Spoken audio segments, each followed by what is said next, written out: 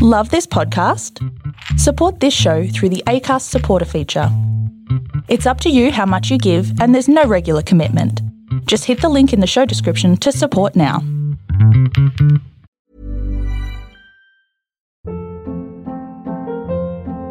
Hold up. What was that? Boring. No flavor. That was as bad as those leftovers you ate all week. Keke Palmer here, and it's time to say hello to something fresh and guilt-free. Hello Fresh. Jazz up dinner with pecan-crusted chicken or garlic butter shrimp scampi. Now that's music to my mouth. Hello Fresh. Let's get this dinner party started. Discover all the delicious possibilities at hellofresh.com.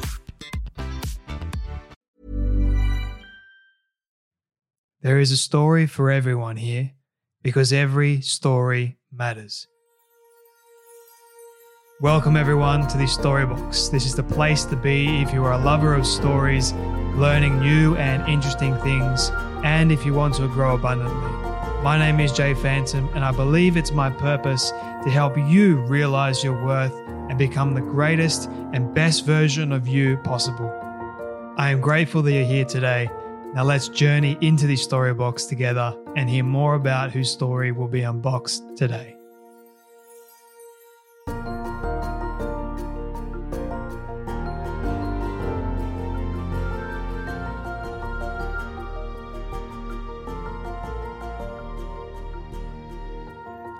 Our careers are a series of choices, some of which feel scary and make or break you. What do you do when you become paralyzed by fear and find yourself unable to act? And what happens if you make a move that doesn't work out the way you'd hoped it to? Well, my next guest is none other than Sukhinder Singh Cassidy. Now, for those of you that don't recognize her name, she is honestly a business icon. She has she's a leading figure, I guess you could say, in Silicon Valley, with 25 years of experience as a technology CEO, entrepreneur, board member, and investor. She has helped scale global companies including Google, Amazon, and StubHub. So she worked for Google and Amazon and was responsible for skyrocketing both Google and Amazon in the market. She has advised numerous other companies including TripAdvisor, Ericsson, Stitch Fix, and Twitter, and has also built several companies of her own, including Yodlee and The Broadlist. For all her work, Sukhinder has been profiled by the New York Times, the Wall Street Journal, Fortune, Forbes, Fast Company, Vanity Fair, and many, many more. And Sukhinder has a new book out that I know is going to absolutely go wild. It is called Choose Possibility, Take Risks and Thrive Even When You Fail. And I think you guys are going to love this conversation between Sukhinder and I. I honestly love this subject matter, especially when it comes to taking risks and failing, because I don't know if you know, but it was a massive risk, and it still is a massive risk for me to do this show. So I had an absolute blast speaking with Sukhinder. You can go and get a copy of a book now, wherever books are sold. I guarantee you're going to love reading the book if you are a massive reader like myself. So if you want to support Sukhinder, please go and get a copy of her book. All links are in the show notes below. But you guys know what to do. Please share this one around to all your friends and family if this one touches you in some way, shape or form. And also don't forget to subscribe and leave a rating and review over on Apple Podcasts. It goes a huge way in building this wonderful community of the Storybox. All right, my friends, you know what time it is. It is time to journey with me into the Storybox as we choose the possible, because today we're going to listen, learn, and grow and hear the amazing story from none other than Sukhinder Singh Cassidy. Thank you so much for having me. I'm excited to chat. I'm very excited to have you here. I was just telling you before that the subject matter of your book is something that I'm passionate about spreading awareness on. And I was like, also, when I got the copy, I started flicking through it, and the first thing I usually do is check the chapter titles and see, okay, which one do I want to go to first and see and dive into. So there's quite a few of them that I actually got very interested in, because there's like they hit you straight away. But the first question that I sort of want to start off this conversation with, and it's actually one of your chapter titles. It's, you say not success, I believe it is. Am I getting that? Not. Yeah, to succeed, don't focus on success. Exactly. So my question to you is, what does success look like for you? Thank you first of all, thanks for asking the question. And I think there are a couple of things. So first of all, let's just agree that for success for many people, and this is one of the things about making any choice, success is multifaceted. And this is sort of part of the problem is people think about success as one thing, right? We're trained to think about a risk has a single reward. And part of the place I start people off is like, I'm pretty sure that when you're aiming for something, you don't have one reward in mind, but you have multiple rewards in mind. Case in point, I left Google to become a CEO, right? And so I said, I want to be a CEO. But when you unpack it, I wanted to be a CEO. I wanted to increase the financial wealth for my family. I went back to a startup thinking that I would have disproportionate wealth opportunity with more risk. And by the way, I was 3 months pregnant when I left. So I also wanted to find something where, with my second child, actually my second child, organically my third child, because I had a stepson. And so I wanted to also find something that would suit my family. So, okay, there were 3 different choices I was making in that one choice. So I'll say to people, if you want to succeed, you need to unpack like all the reasons you're taking a risk and to name them and to size them and obviously to stack rank them. So that's really piece one. Like there's never just one reward you're seeking. It's multifaceted, which comes to the second point, which I think you're asking about. I sort of said to succeed, don't focus on success. We tend to think that this relationship between the risk we take and the reward we're seeking is like really linear, right? But it's not, because I could point you to any number of choices I made in my career where I would say, okay, I thought I was taking a singular risk or making a single decision. In fact, I was making 3 in there. I just named 3 decisions I was like making in choosing to leave Google, or 3 goals. And when you map them out, the answer plays out over different timeframes. So if you say focus on success, I'm like, okay, well, the problem is success is often multiple choices away, and it's not going to look like one for one. It's not that you take a risk and you're going to get the answer like a scorecard, like we're trained to think in school. In fact, what happens is it unfolds over many choices. So that's why I would say, if you want to succeed, it's hard to just focus on success. What you have to do is focus on what are your goals and how do you create impact in every one of those areas, and understand it's going to unfold over a much different and longer time frame than you think. That doesn't mean the rewards aren't there. They just may not be nearly as linear as you imagine when you start, or one-to-one. Exactly. And for someone that doesn't feel like they have many choices or options available to them, especially in the business field, or they kind of feel like they're stuck in their current position, is it still the same for them? Like, do you still encourage them to look at all the so-called possibilities around them, or how would you navigate that situation? Well, it's interesting. I think you're hitting one of the key constructs when we take a risk. We tend to believe there's only one choice. And I always say to people, like, what if I told you not to take a risk to achieve an ambition, but first to take a risk to discover what's possible? So you may well know this. I grew up in sales. Sales is a classic path where you may take a risk to achieve an ambition, like I want to become wealthy by earning a big commission. But before that, in sales, you repeatedly take risks just to build a pipeline of opportunity, right? And you know that, like in the case of sales, 9 out of 10 won't work out. But you have to go discover what's possible. When kids apply to schools here in the US, they have a multifaceted process where they apply to 30 schools in order to get one. So I will say to people, like, before you presume that you only have one choice available, take little risks to learn and discover what's possible. And often when we push ourselves to do that, to come up with 3 options, you're taking little risks with your time and not presuming there's no answer or only one answer. So to answer your question, to that person, I would say, well, here's what I'd ask you to do. Take a little risk, do a little risk taking for discovery. You think there's no way for you to get into business? Well, challenge yourself to go have 3 informational interviews. Like that's one way where I can say you might just be able to discover that something you think is impossible is possible.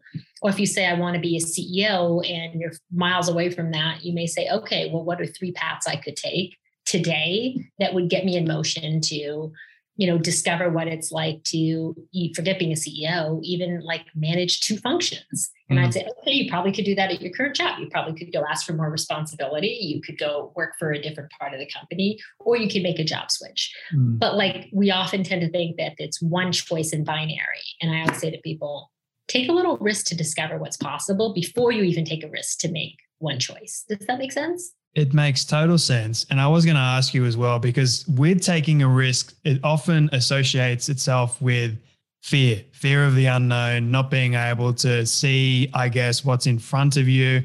And that sort of stops people from actually taking the step forward to do the actual risk. So, yes, absolutely. And oftentimes this is what I used to do as well. I used to overthink the scenario and I used to pinpoint every single little thing that could go wrong. And I used to try and create a plan around trying to fix that thing that would go wrong, even though I had no control over it. So that kind of stopped me from actually achieving the thing that I wanted to achieve. So then I got stuck. So with someone that says to you, Sukhinder, I am afraid to take a risk, whether it be a big one or even a small one, how would we navigate that road? Well, it's interesting because, you went somewhere with your answer that I actually thought you were going a different place. So let's pick up on what you did, right? So first of all, I will say to people, if you want to know if you're going to get into action on something big or small, there's this risk-taking equation that rules all of us. And it goes something like this. FOMO, we all know that, fear of missing out, is like this positive fear we have, right? Like you're visualizing some new possibility. And so you want to get your FOMO rising. Everybody knows that, like visualize all the great things that could happen. Okay. But the other fear we face is fear of failure. You just identified it. So if you have fear of failure, right, you think, well, what happens if something goes wrong? So the risk-taking equation I have in my head is if my FOMO is greater than my fear of failure, I'm going to act. And if my fear of failure is greater than my FOMO, I'm not going to act, right? Like it's just literally a mathematical equation. So most people would say, well, just ramp your FOMO. Think about all the positive things that could happen. And while that is somewhat helpful, it doesn't tackle this issue you're talking about. Like you could have big FOMO, but if your fear of failure is bigger, you're actually just not going to move. It doesn't matter how big your FOMO is, right? It's that your fear of failure is paralyzing you. So you identified something that I actually think can be a positive practice if you just add one more piece to what you said. So for me, if you're paralyzed by what could go wrong, instead of looking at it and getting to the precipice and stopping, I would encourage you to embrace that fear, put a name and a size to it. But a name and a size to it can only be placed when you imagine what happens if that fear actualizes. So let me give you an example. Like you fear that, you're going to start a podcast and you're going to totally embarrass yourself. Okay. Well, then you say, okay, I would say to you, well, what would happen after that? So you embarrassed yourself. What would you do next? And you might say, well, I would work doubly hard on the next episode and get somebody super smart to make me look smarter. Okay, that's option one.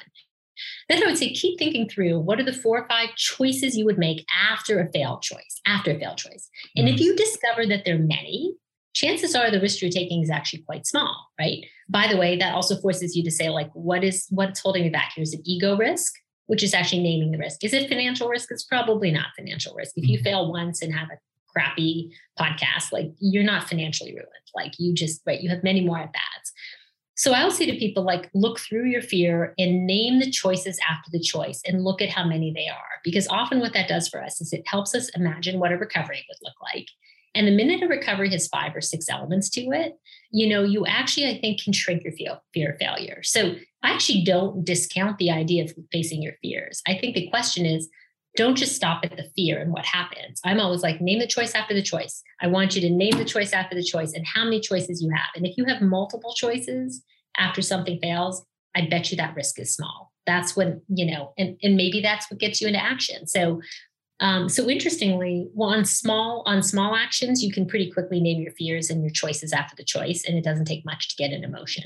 On bigger questions, you might need to put pen to paper and literally walk them through and, name what you're afraid of. But I think what most people will find when they do that exercise is what Jeff Bezos originally wrote in one of his shareholder letters as he went public, which is that he says Amazon's able to act quickly because most decisions that they make and people make it back are what's called two-way doors. You go through, and if it doesn't work out, you come back. Like, like there's no ruinous thing happening, right? Or there are multiple more doors that open. And very, very few choices in our life are one-way doors. Very few. So that's what I usually say to people. There are so many avenues that I could go down at the moment. So I want to sort of give the audience some context around your backstory before we go any further. So going back, you mentioned that you worked for Google. I also mentioned in the intro that you worked for Amazon. Now you were responsible for bringing Google to Asia and all these other great places, which is honestly absolutely insane. So can you share with me from the very beginning of your career, did you ever picture yourself working for Google or Amazon or doing any of these companies? I don't think I did. And this is sort of what I mean about the power of little risks and big risks. So, we often tend to think that all the power is in big risk taking, right?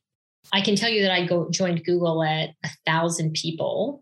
And even though that's small compared to what it is today, the company was profitable. It was about, it went public within a year of my joining. You and I would not call that a big risk, right? It was a little risk that led to a big reward. But let's back up one before Google and say, okay, but what if I were to tell you I only got the opportunity at Google because I, joined a startup. I left Amazon. I was at a startup that sold to Amazon. Awesome. I should quit Amazon with lots of stock options left on the table and took a relatively big risk to join 4 or 5 engineering founders. And we built a company called Yodlee, which was one of the early fintech pioneers. And I spent 5 years at Yodlee. And by the way, Yodlee didn't go public till 10 years after I left. So I spent about 5 years as a business founder. We raised capital, established the business model, got big banks to use us and what have you. But Yodlee was probably about $15, $20 million in revenue by the time I left, which by internet standards is not that large. Now I will tell you that, Yodlee was a big risk. And if I were to look back and tell you how much money I made at Yodlee, the number would be astonishingly small. I always say it to people think, well, gosh, Sukhinder, you were a part of a company that went public, right? Okay, so I took a big risk. Let's keep in mind, I left Amazon stock options on the table in 1999. You can just guess what that was probably worth. But I really wanted to be a startup entrepreneur, and I would never regret the decision on Yodlee. Yodlee established my reputation as an innovator. It showed what I could do. I was 29 years old and I got to be a SVP.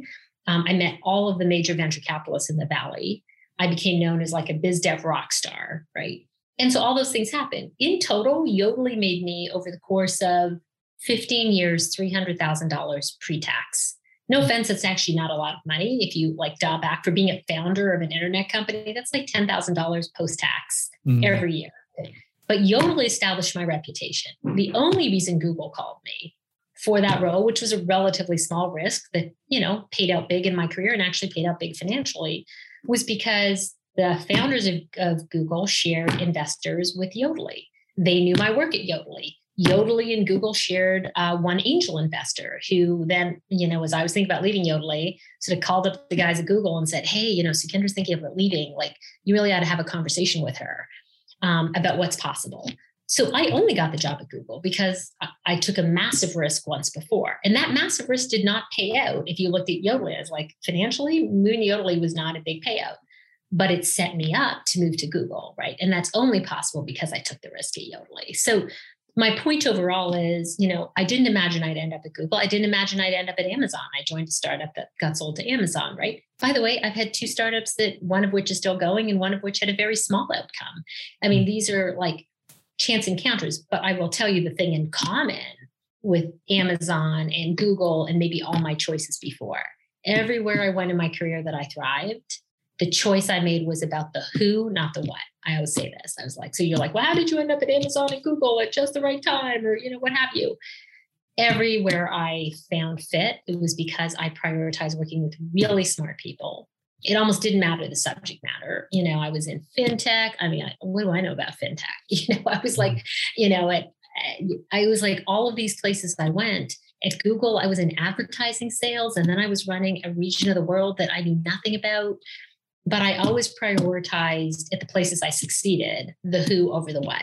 And the couple times that I would say things didn't go so well for me in terms of taking a risk, it wasn't because the company failed or succeeded. It's because the dynamics of the people I put myself, in the boat with were not particularly great.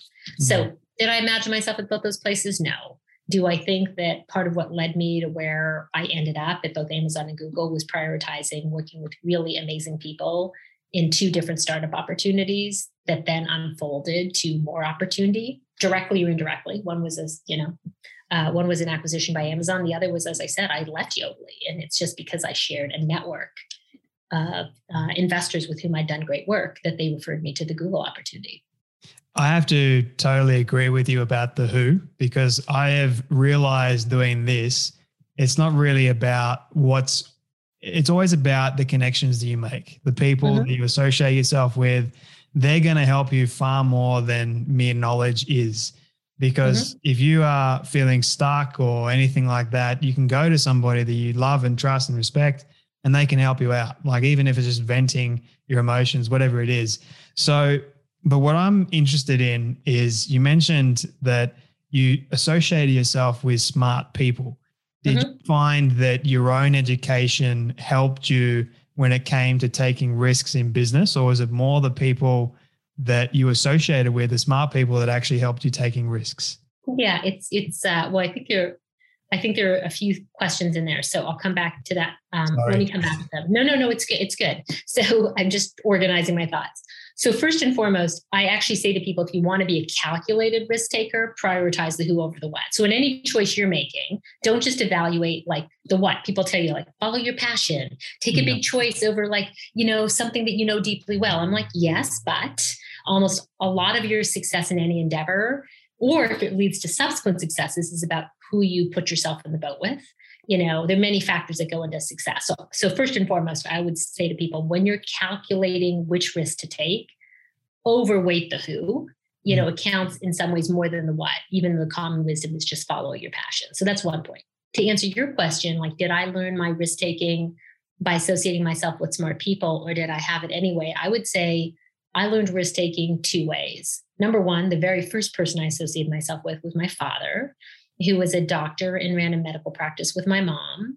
Wow. But he loved running a small business. He loved it. So to answer your question, people sometimes say entrepreneurs are born in families. And I would say my father had us literally working on his tax returns by the time I was 7 or 8. And people are like, well, what's glamorous about working on a tax return and doing your dad's books? And the answer is absolutely nothing. But it did train me to understand that running a small business was not, or business of any kind, being an entrepreneur was not like a mystery. It was as tactical as literally looking at a ledger and writing your expenses and your, and your revenues down. Like, that is the most granular version of, business building that there is. And so my dad just showed me that entrepreneurship was very accessible. I never thought about it as this mysterious thing. And because he loved being in control of his own destiny, early on, he was like, work for yourself. And I went away to college and I wanted to be a big corporate executive. But by the time I was in my mid-20s and had a little bit of corporate success, I'd been an investment banker. I'd worked for B-Sky B, which is a News Corp division. I was like, I want to be an entrepreneur. And I didn't know what that meant, but I moved to Silicon Valley. So I would say I give my dad a lot of credit. That is the who first, showed me that like possibility is possible. That's what I would say. And then I would say, the other contributing factor, and I say this a lot, is, early on, I opened myself up to a career in sales, right? I sold hotel space in college. My very first job was as a receptionist at a local sales franchise. I sold clothes in college. So early on, I had a lot of exposure to micro risk. By the way, not just from my dad. Right? Nobody says a medical practice is particularly risky, but he took little risks, and I took little risks just in selling. So I think this idea of risk taking as a muscle really developed because I just saw it in action and then I did it. And I think that most people think that risk has to be big to take it.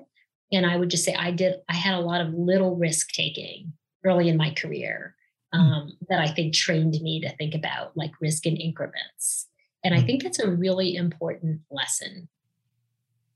Absolutely. I can relate to you on a number of levels with that response. The first is my grandfather taught me about running small business, and even my uncle as well, because both of them ran small businesses. My uncle still runs his business at the moment, which is pretty awesome. So whenever, I was still quite young when my grandfather passed, sadly, but I would always have these conversations with him, and he would always give me like these little life lessons that I have taken into my business at the moment that has always helped me. Never once have I questioned my grandfather's advice, because it's always been like spot on. Exactly. So, and especially when it comes to me taking a risk and going out there and asking someone for help. And if it's receiving rejection, I always go back to my grandfather's advice. Number one, if you don't ask, you don't get. Don't be afraid to ask. Second is don't procrastinate. Yes, Because exactly. There's a time value. Right. Yeah, that's right. Oftentimes what happens with people when they want to take a risk is they procrastinate it. And they just, like, once again, I was saying before, they just churn over all the negative. So yeah, I love that response. So moving, how long were you at Google for? I was at Google for 6 years. So I joined in 2003, left in 2009, and was lucky enough to build a number of businesses when I was there. But as to your point, the biggest business I built was our international business. Wow. And what makes you passionate today even about running your own startups or your own businesses? Well, I always say to people, first of all, I don't know about you, but I have half my brain is wired like an executive. So, I enjoy leading. I enjoy, getting a group of people to take a hill. But the other part of my brain is wired creatively, and a lot of business it is also quite creative, particularly starting or growing businesses. Like every day there's a new problem to figure out and it requires creative problem solving. And some of that creativity is really fun. Like, user design, if you have an online product or, somebody like me loves fashion. So I love I even love, like, I'm on the board of Urban Outfitters. I love that we touch product that I can relate to. But I think there's a very creative aspect to business building that absolutely stimulates like my mind and in some cases my heart. And then the other half of my mind is all wired for like, how do you get people to take a hill and feel really good about it and see what they're capable of. And so I guess I love running businesses because you get to do both. Speaking about leadership and creativity and then taking risks, do you believe that you need, in order to be a good leader, you need to be great at creative risk taking, if that makes sense? Yeah. First of all, I think that to be a good leader, I think you need to be good at two things. So number one, do you need to practice risk taking? Absolutely. Because I can't think of a single business right now, even an old school business that's not being disrupted and that doesn't need to change and morph in advance. So if you can't figure out how to be a risk taker in your own career, it's unlikely, right? You can steer a ship where you have to learn to pivot every day. Now, the good news about digital companies is generally they've been raised with a mindset that the product is continually evolving and pivoting. Do you know what I mean? So the idea of the pivot and pivoting is very native to digital companies. So I think it's a little harder for other companies, but it's native to that. So as a leader, you absolutely need to have to, because I can't think of a business that is not being disrupted today. Look at what COVID just did to every freaking industry, digital or not. And the point is, if you don't take risk will find you anyway. Competitive risk, societal risk, pandemic-induced risk, like it's coming whether you want it to or not, right? So even if you think you're in a staid business, it's still coming. That's piece one. Piece two is, I think your job as a leader is to create an environment in which other people take risks. Because I can tell you, and you probably know this, you're a founder. I'm a founder as well, right? You know what you wish as a founder? You wish everybody in your company woke up every day willing to make the same, saw the same thing you do, and drove as hard as you did. And it's not, I don't think that any of our teams lack ambition, not at all. I think sometimes they think they lack opportunity. They lack the safety. They lack the permission to show up at work and take little risks, right? And realize and not be scolded for it. So I think as much as we all say, oh gosh, I want to create an environment in which people take risk. I'm like, okay, well, creating an environment in which people take risk is as important as being a risk taker. Because you don't scale yourself if you can't get other people in your organization to also feel comfortable to, take little bets. And why is it important to take risk? What's so obvious? Like, I don't mean it obvious in a patronizing way. I'm just like obvious in a simple way, which is like, if people take little risks, they learn faster. If they learn faster, they adapt faster. If they adapt faster, they can pivot whatever part of the business they're in, 1% or 360 degrees, 1% at a time. We don't know what adjustments needed, but you can't be adjusting if you're not learning. You can't be learning if you're not taking risks, right? So risks can be micro risks. It's not about the size. It's about the frequency. Absolutely. I totally agree with you on that. For you, Sukhinder, in your life, not in the business sense, what has been the greatest risk that you've taken with your family? It's a good question. So first of all, you can probably tell already. So for somebody like me, who I am and what I do are so wired together that I find it hard to disassociate a personal risk I've taken that didn't have professional implications or professional risk that didn't have personal implications. But let me try and hit on, maybe and by the way, I say this to everybody. If you think that as I described my problems, they're not privileged problems, it would be a complete joke because I've grown up in a securely middle-class family, and although I've taken entrepreneurial risk, I've taken it in Silicon Valley where people pay for you to start companies, give you venture capital. So you have to put it all in perspective. Does that make sense? I find it embarrassing if you don't put it in perspective. So I've had security to take risk. That's sort of my point. I never had to sell my home and mortgage something in order to put food on the table. Mm-hmm. Okay. Having said all that, what's the biggest personal risk I've taken? I would say maybe one of the ones with the biggest implications is at least twice in my life, I've made choices professionally that would have had very big implications for my family. The first was I was married a year and Google wanted me to take over international. And my husband was literally like, what?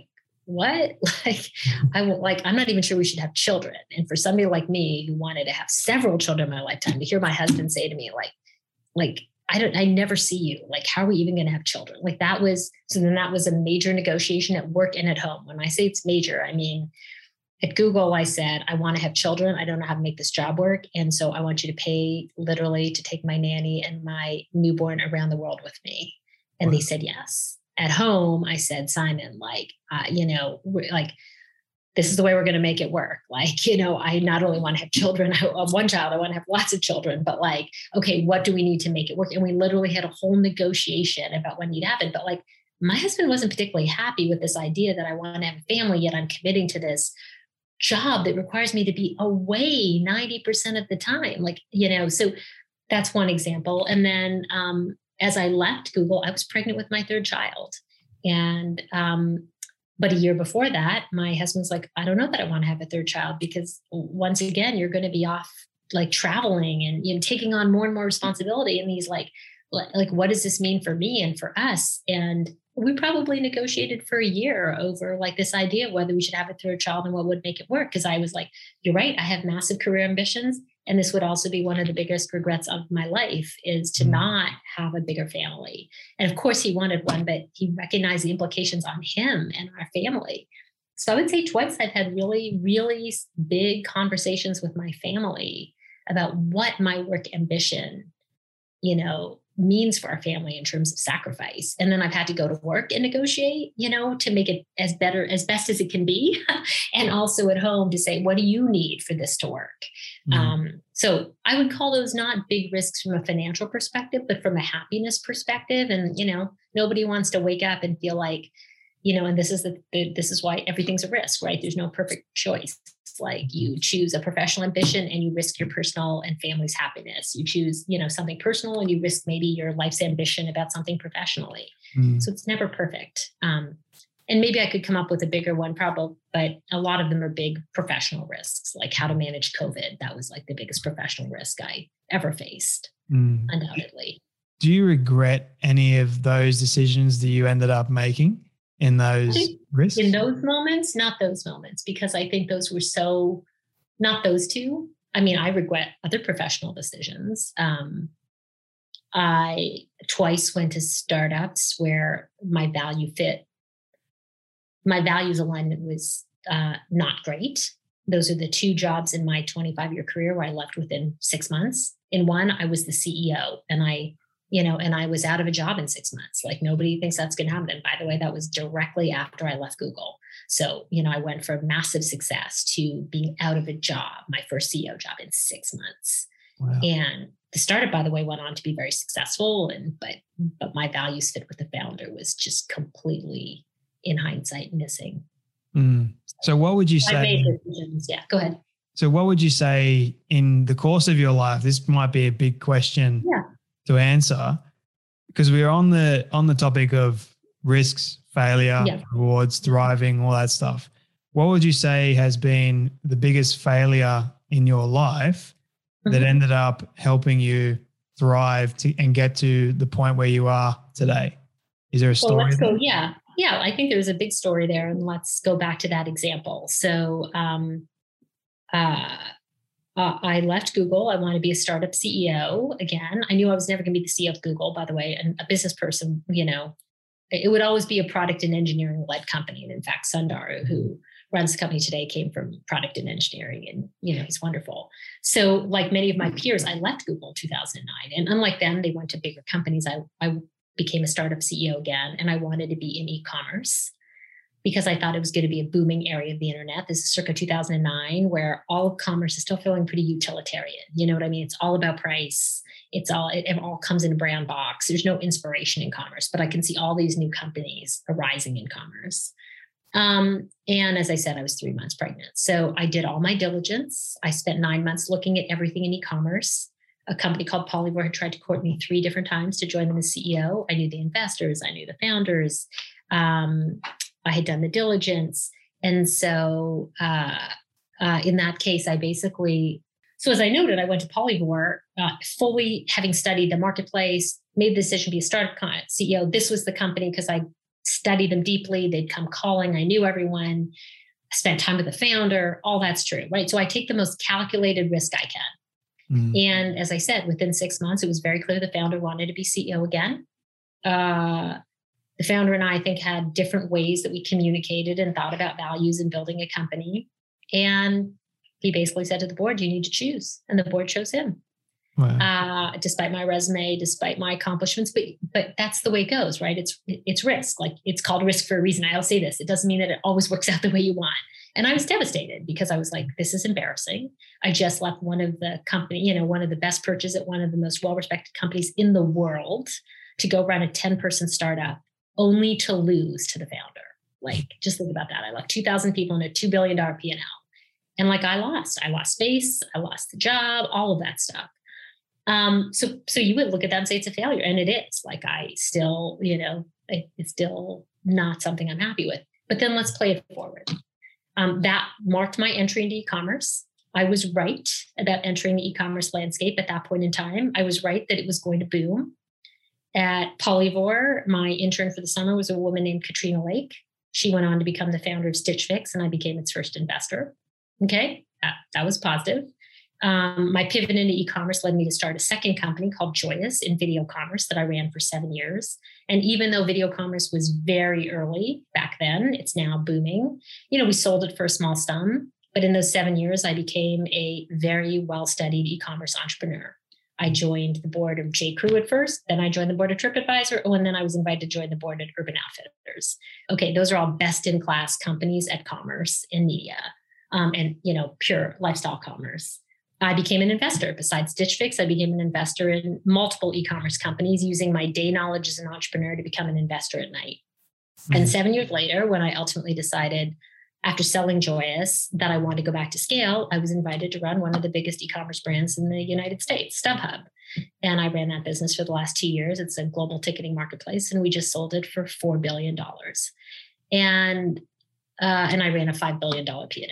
So now in hindsight, does my move out of Google into Polyvore look like success or failure? I would say decision to become a CEO.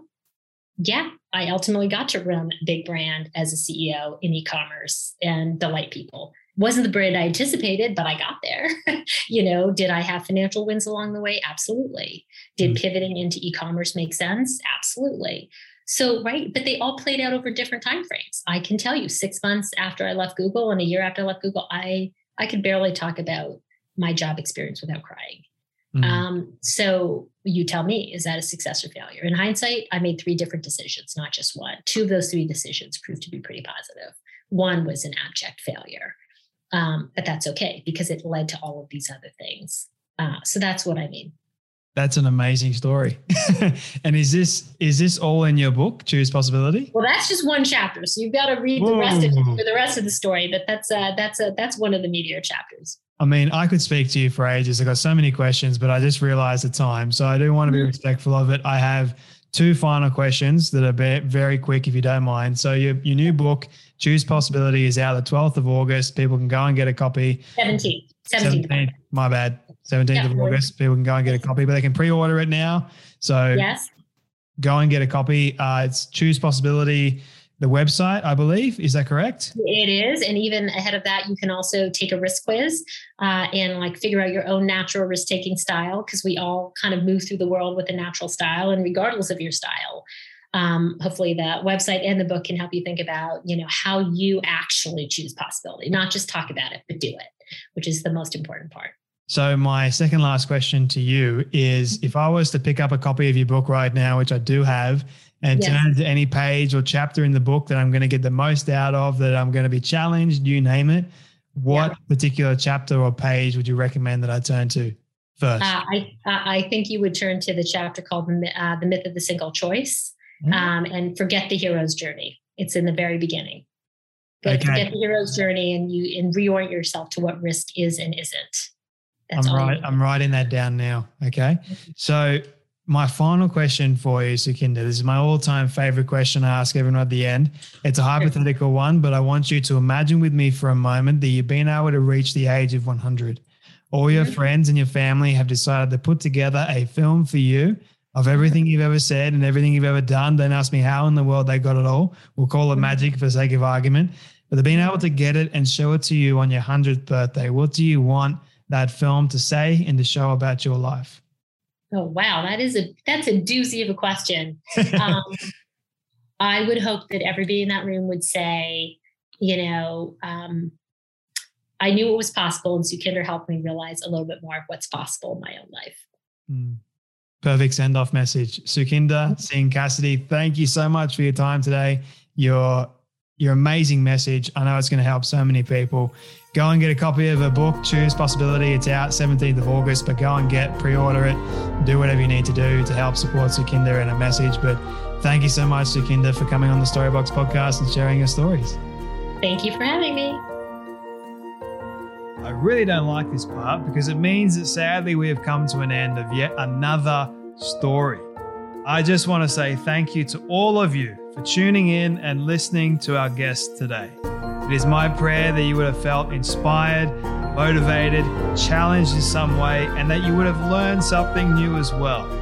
If you would like to hear more amazing stories like this one, you can do so now by searching up the Storybox on all podcast platforms. It is that easy. And if you did get something from today's guest, please do share it around with your friend or family member who you feel could benefit from hearing today's story. And before you go, I greatly appreciate it if you could spend 30 seconds leaving a rating review over on Apple Podcasts. It goes a long way to reaching more people and building this community of the Storybox. Let's start changing lives through powerful stories like this one you heard today. Your support is always greatly appreciated. Until next time, when we dive back into the Storybox, I'm Jay Phantom, and don't forget, your story is worth more than you know. I'll catch you then.